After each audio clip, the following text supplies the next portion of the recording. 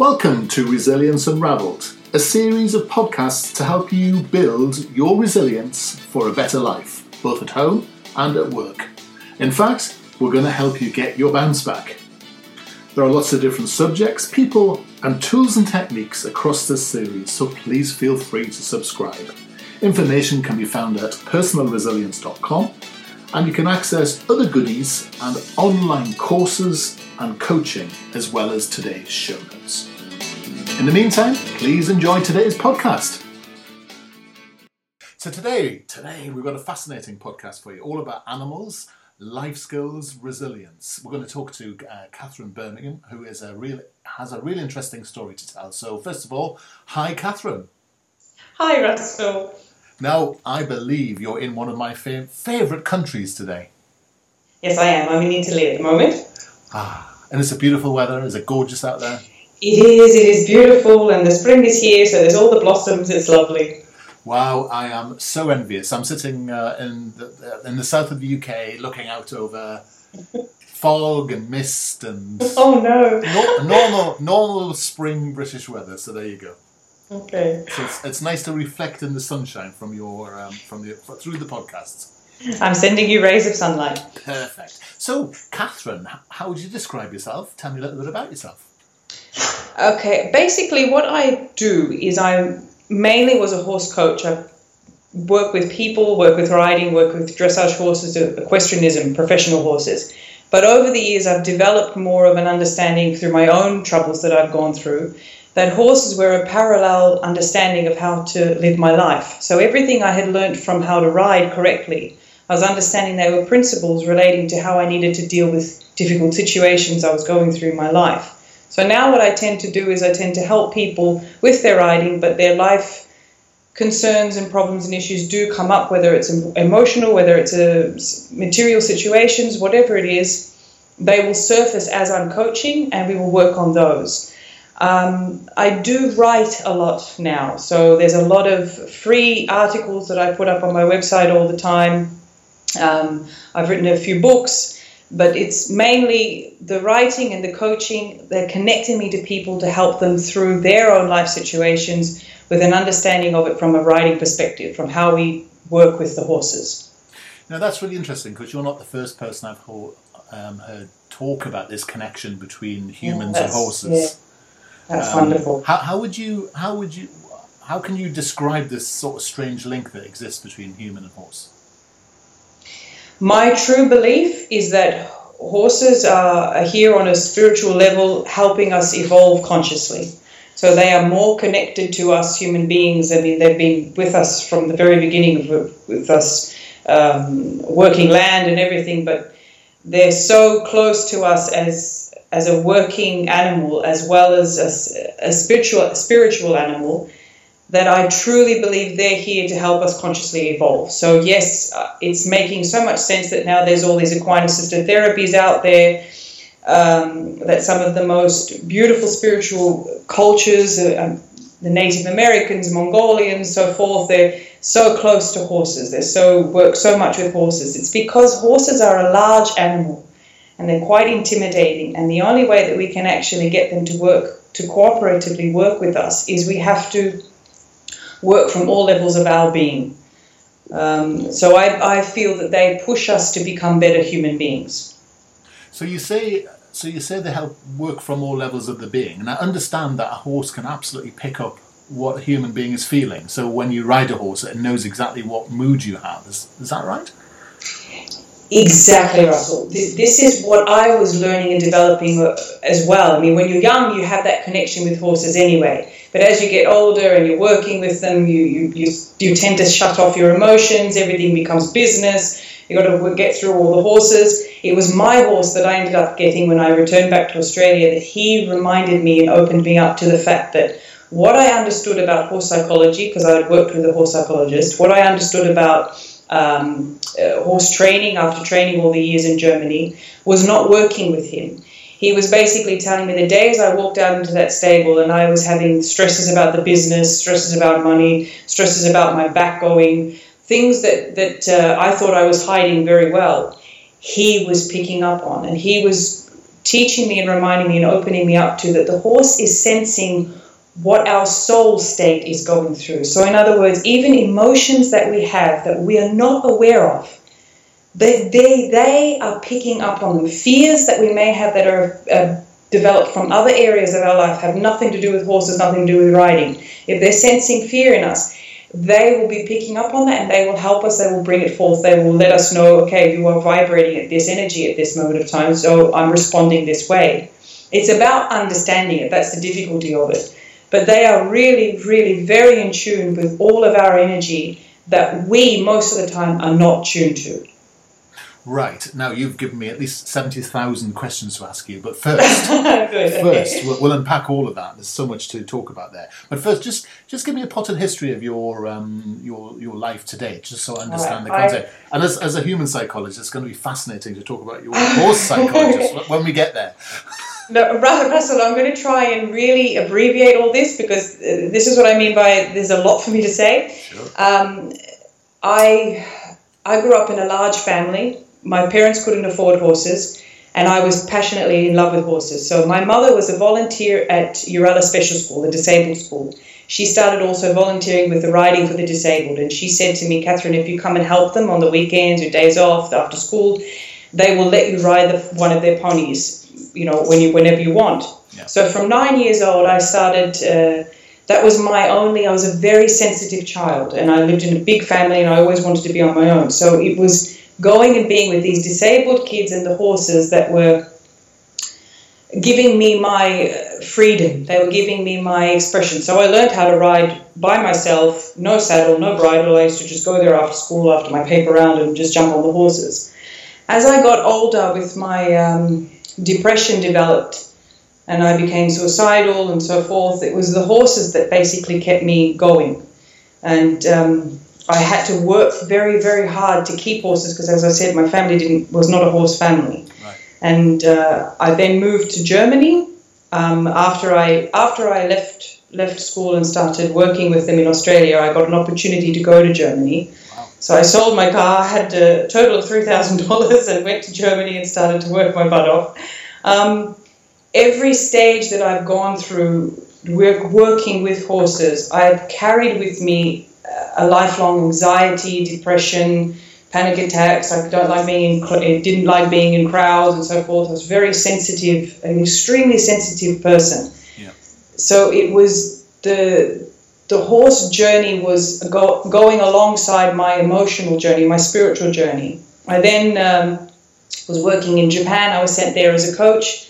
Later, after working in Germany for years, I then returned back to Australia because my father was sick with cancer. He's since passed away, but it's fine.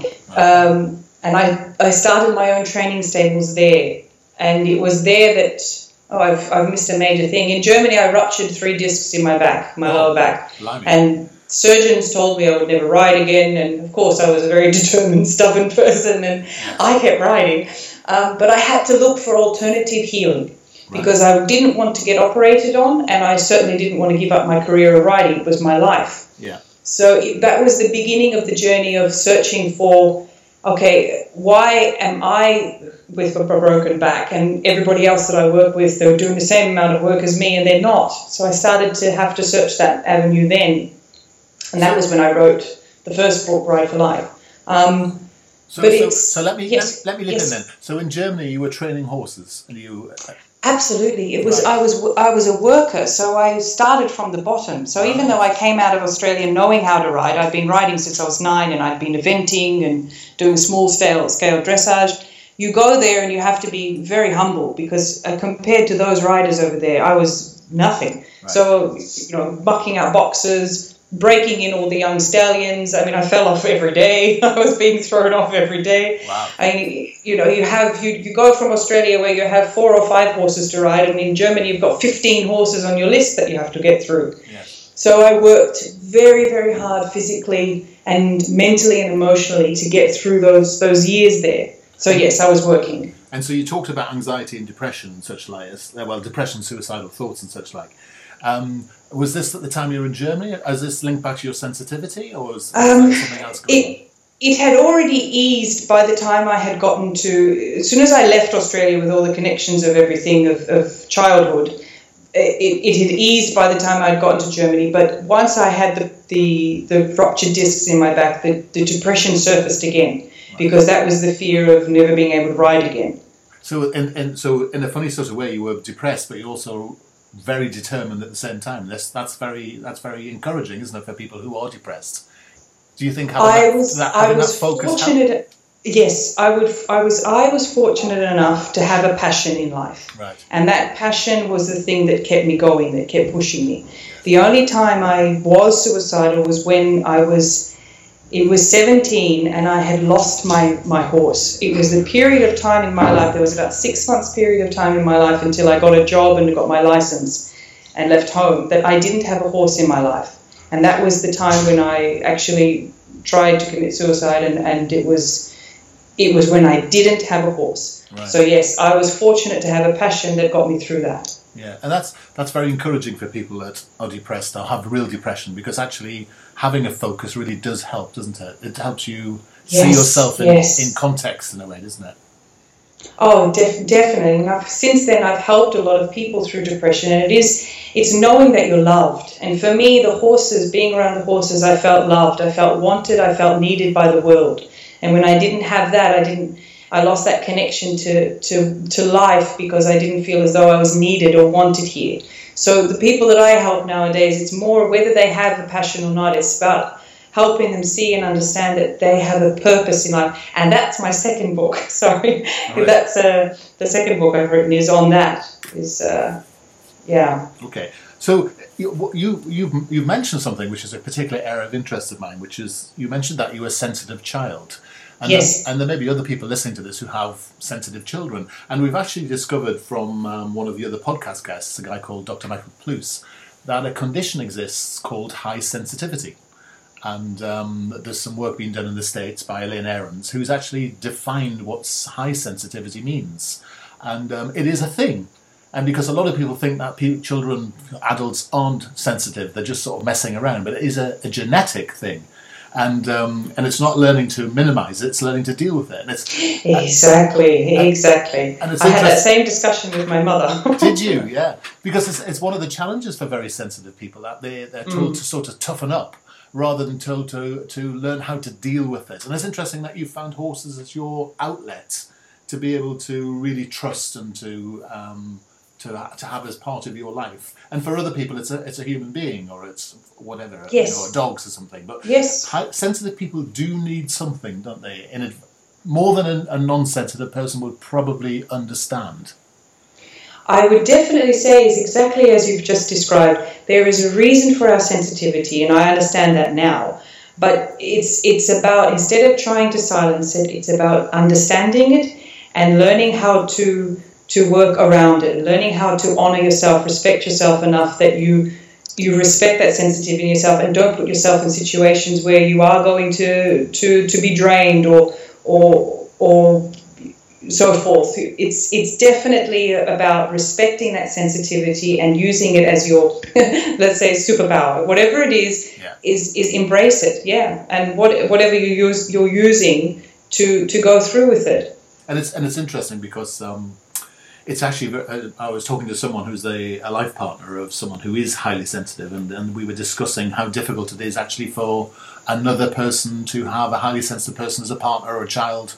It's very challenging for them to know where the boundaries lie and the ground rules, because it's very different from someone that doesn't have that sort of genetic makeup. It can be a challenge, can't it? Russell, may I go into a line here, because you've opened up something that I think for me it was the next stage of my life. This was the biggest thing that helped me with my sensitivity. And that was the spiritual stage. After I closed my business in Australia, I ended up having to bankrupt this business. This was my love of my life, my stables. Everything I'd worked my whole life for, I had put into this business I was creating in Australia. And I lost it all. Right. I lost my farm, I lost my car, I lost my everything. I lost my business, everything I'd worked, and not just money-wise, but my passion. It was then that I went into a 1.5 years of deep meditation. Right. Now, this experience was what taught me. It taught me how to transcend my ego self. And now the ego self takes things very personally. It's your real mental sensitive side. Yeah. So it was that process. I ended up then moving to Malaysia for a time after that and just meditating in temples. I was giving the local riding school voluntary lessons over there in the mornings and then meditating in temples in the afternoon. It was definitely this transcendental kind of experience where I had learned to go beyond my mental, emotional self. Yeah. And that helped me deal with the sensitivities, to still be sensitive, but not have the mental and emotional challenges that come with really when we take life so judgmentally and so personally. Yes. So that's probably for me the main thing that helped me with the sensitivity and is given me the most resilience in life. It is fascinating how much research now points to meditation, mindfulness practice, for example. Mm-hmm. Some of your early work around being in the now. It's so it seems to be so powerful in helping people to really manage their own thoughts and their sense of themselves. Exactly. I mean, that is taught with riding, and that's such a huge part. I mean, the focus that is required in riding, the don't take what the horse is doing personally. You can't. The silence that is required. It's like ancient martial arts. Well, this is how I was taught in Germany, the riding over there at the time. Not so much anymore, but. It's really about learning to focus the mind, learning to get in tune with the intuitive feeling side of yourself that really helps you. So it was a form of meditation already all those years through riding. Wow. So you left Australia and then you spent some time meditating. Well, and let's not pass that by without giving a due accord. I whipped past that as if it was meaningless, but obviously, as you just said, it's so important to you. And what happened after that? My world opened up again to horses. I was then asked to go as a coach to Singapore, so I moved to Singapore and was coaching again, riding and teaching there, and writing more. That year and a half that I was meditating, I wrote another book in that time, but that's not published anyway. It was the writing that started to come out. It really started to. I was channeling just so much during this time. It just put me back into writing and it put me back into the horse world, but from a very different perspective. I then went on to Jakarta, Indonesia, where there was a big stables there and I was head coach there for a while. Right. And I then left there and stayed for a year in Bali, and that's where I met my current partner. And we're now together here in Italy. And I'm pursuing the writing and the more coaching side of seminars and working with people, so that I'm not having to be restricted only with horse people. I'm the information that I've got with the horses is for anybody. Wow. Okay. So you certainly had a nomadic existence. It sounds very glamorous when you say it like it is. But it's hard. It was. I mean, I love traveling, but I think I've lived in 11 different countries and 22 different towns. I mean, some of those countries were the same country. I moved out and moved back, but I've moved that many times. I'm looking for a little bit of a home now. Now, one of the things you've said a couple of times is used the phrase coaching a horse. And in Britain, we use the word training a horse. Oh, sorry. No, coaching the rider. Training the horse, but coaching the rider. Okay, that makes sense. So when you're training the horse, so when you're coaching the rider, what's involved in that? There's two phases of things that you're working with a person when you are coaching them. Is you're getting them mentally prepared, because coaching is not about what they're just learning today. You're setting them up and you're preparing for their goal, their end goal, which is always, there's going to be many, many goals, but it's setting up a foundation within them. So there's the technical side of riding. They have to first understand the balance and the focus, the mental focus, to get things flowing with the horse. But coaching is about teaching them the skills and the levels that they can train their horses themselves and be independent enough themselves to deal with the situations that are coming up with the horse. Because training horses is challenging. The horses don't have a manual that tells them what to do. Yes. So when you're working with them, they can do things that seem very scary, and if you're not experienced, you'll label it as something bad, and here we come back to the judgmental again. But whereas when you're coached and trained correctly by very good trainers in Germany, you're taught not to be affected by anything the horse does. Everything the horse is doing is always a stepping stone to what you want them to do next. Nothing they ever do is bad. It's that whole thing about there's no such thing as failure. It's all stepping stones to success. Yes. And so you talk that. So you're talking very clearly about coaching the mindset of the rider. So how might you get a rider to sort of deal with fear or anxiousness or worry about riding? What might you do? Okay. The first step, if they do have any fears or anxieties about the riding, is bringing it to the surface, is not trying to pretend that you don't, because the horse knows that you do. But once you actually take ownership of that, so it's first about acknowledging and accepting how you currently truly feel. Right. Don't try and resist it, don't try and push it away. It's about bring it to the surface, own it. And then the horse will start to respect you because he feels you're in control. Right. Then it's about learning how to focus the mind. That means don't talk. You've already brought it up. You're already aware of it. Don't feed it anymore. So you'll focus on one particular exercise that you know how to do very well. And as you're doing this, you're learning how to focus the mind and get in touch with the intuitive side of the body so you can feel and be more in tune with the horse. Right. So I'm just unpacking that a little, if I may. I love your expression, you need to own the emotion. Do you find there are people who aren't self-aware enough, who the horse can pick up the emotion, but the person isn't aware of it, for example? Oh, absolutely, all the time. But that's the whole point of riding, because it brings it up. The horse is aware of it, and then the rider, through the process of riding, they start to ask and question, why is he not responding? Why is he not doing what I'm asking him to do?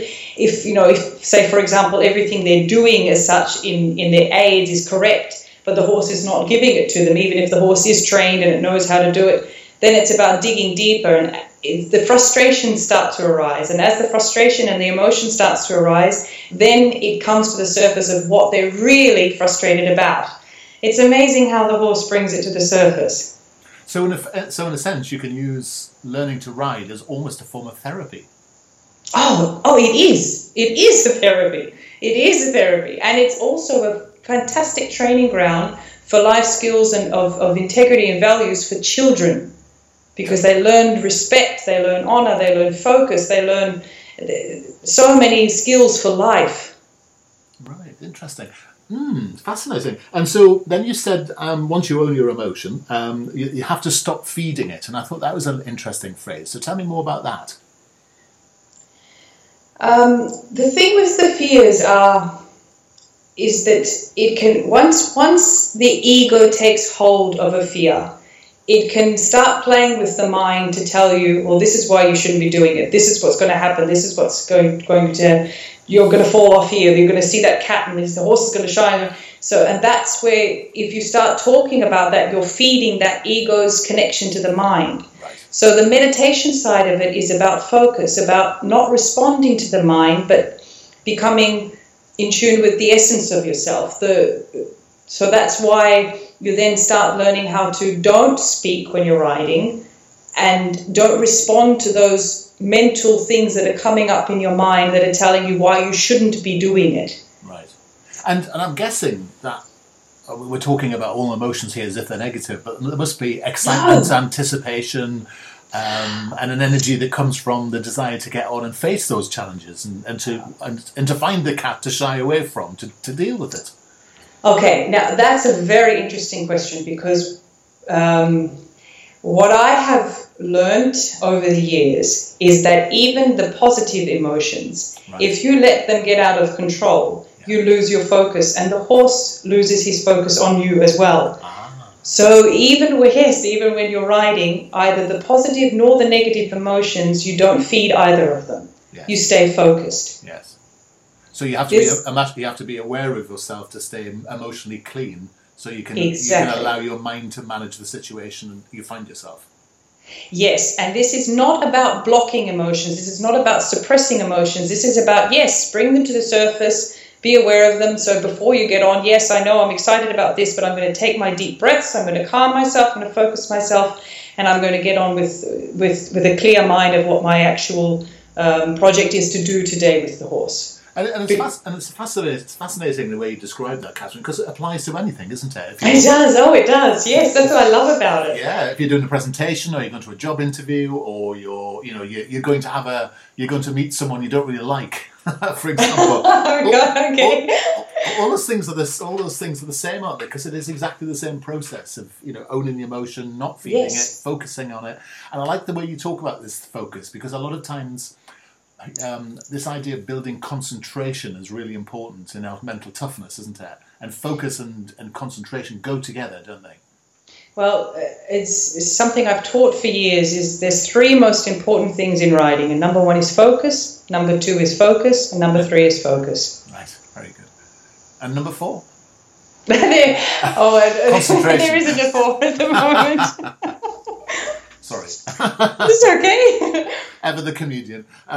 Okay, yeah. So that's really fascinating. So you talked to me about, you mentioned a couple of times that you started to write. So tell me about that and the process of writing. How do you find that?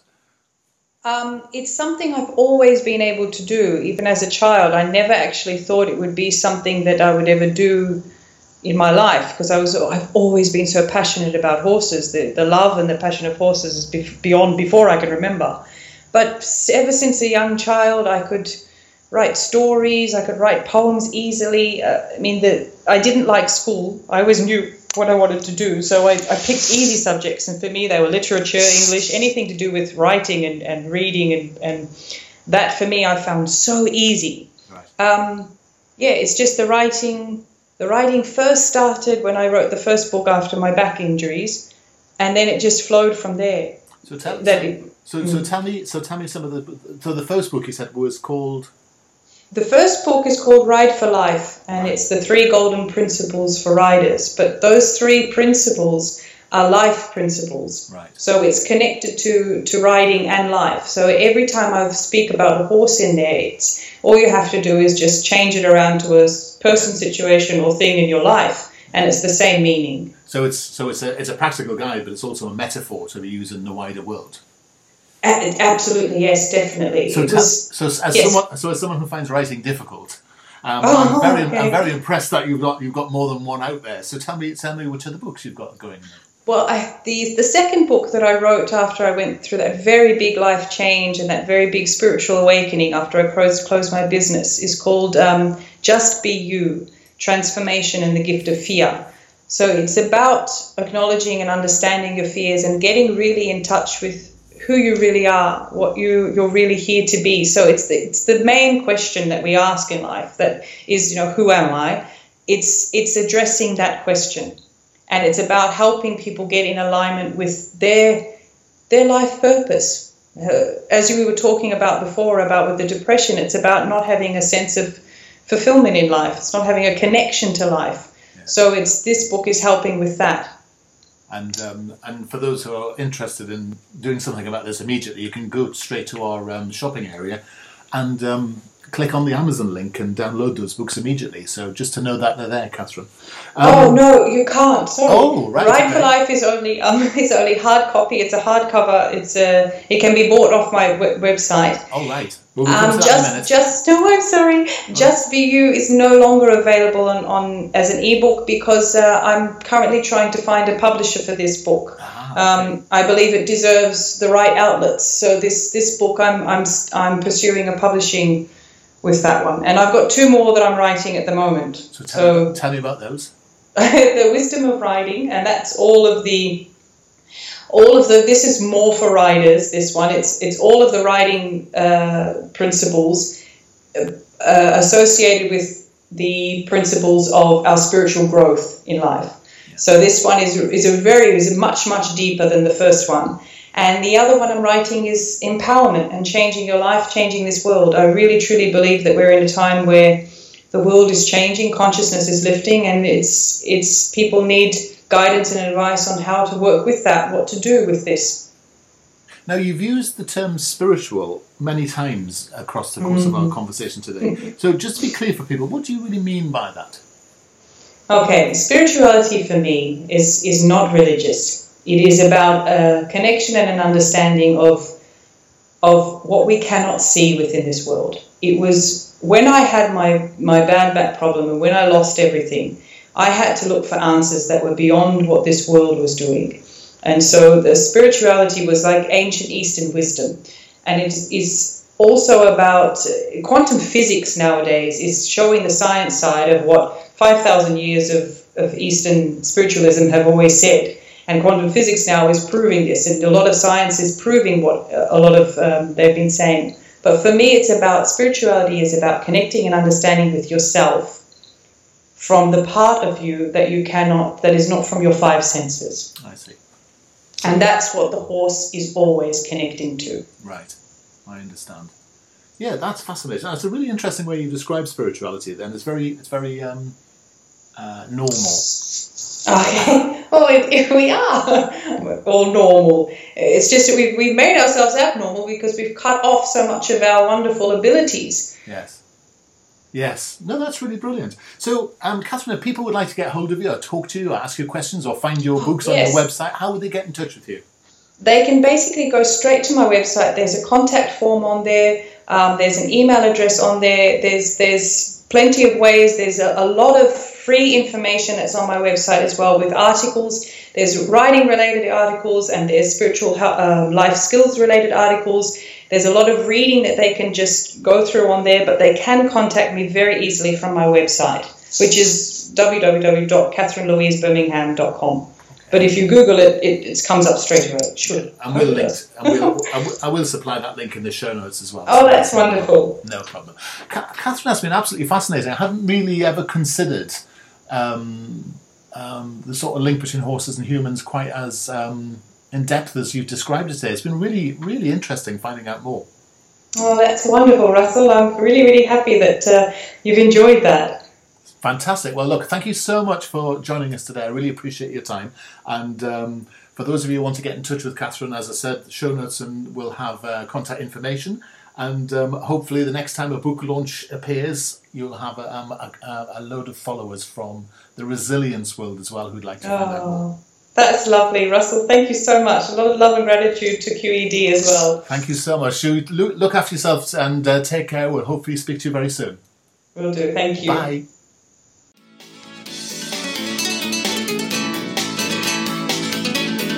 Thanks for listening today. I hope you found some value. There are lots of other podcasts in this series, lots of different speakers, tools and techniques and subjects. So please subscribe and see what else might be helpful for you. It would be smashing if you could pop across to iTunes and drop us a review.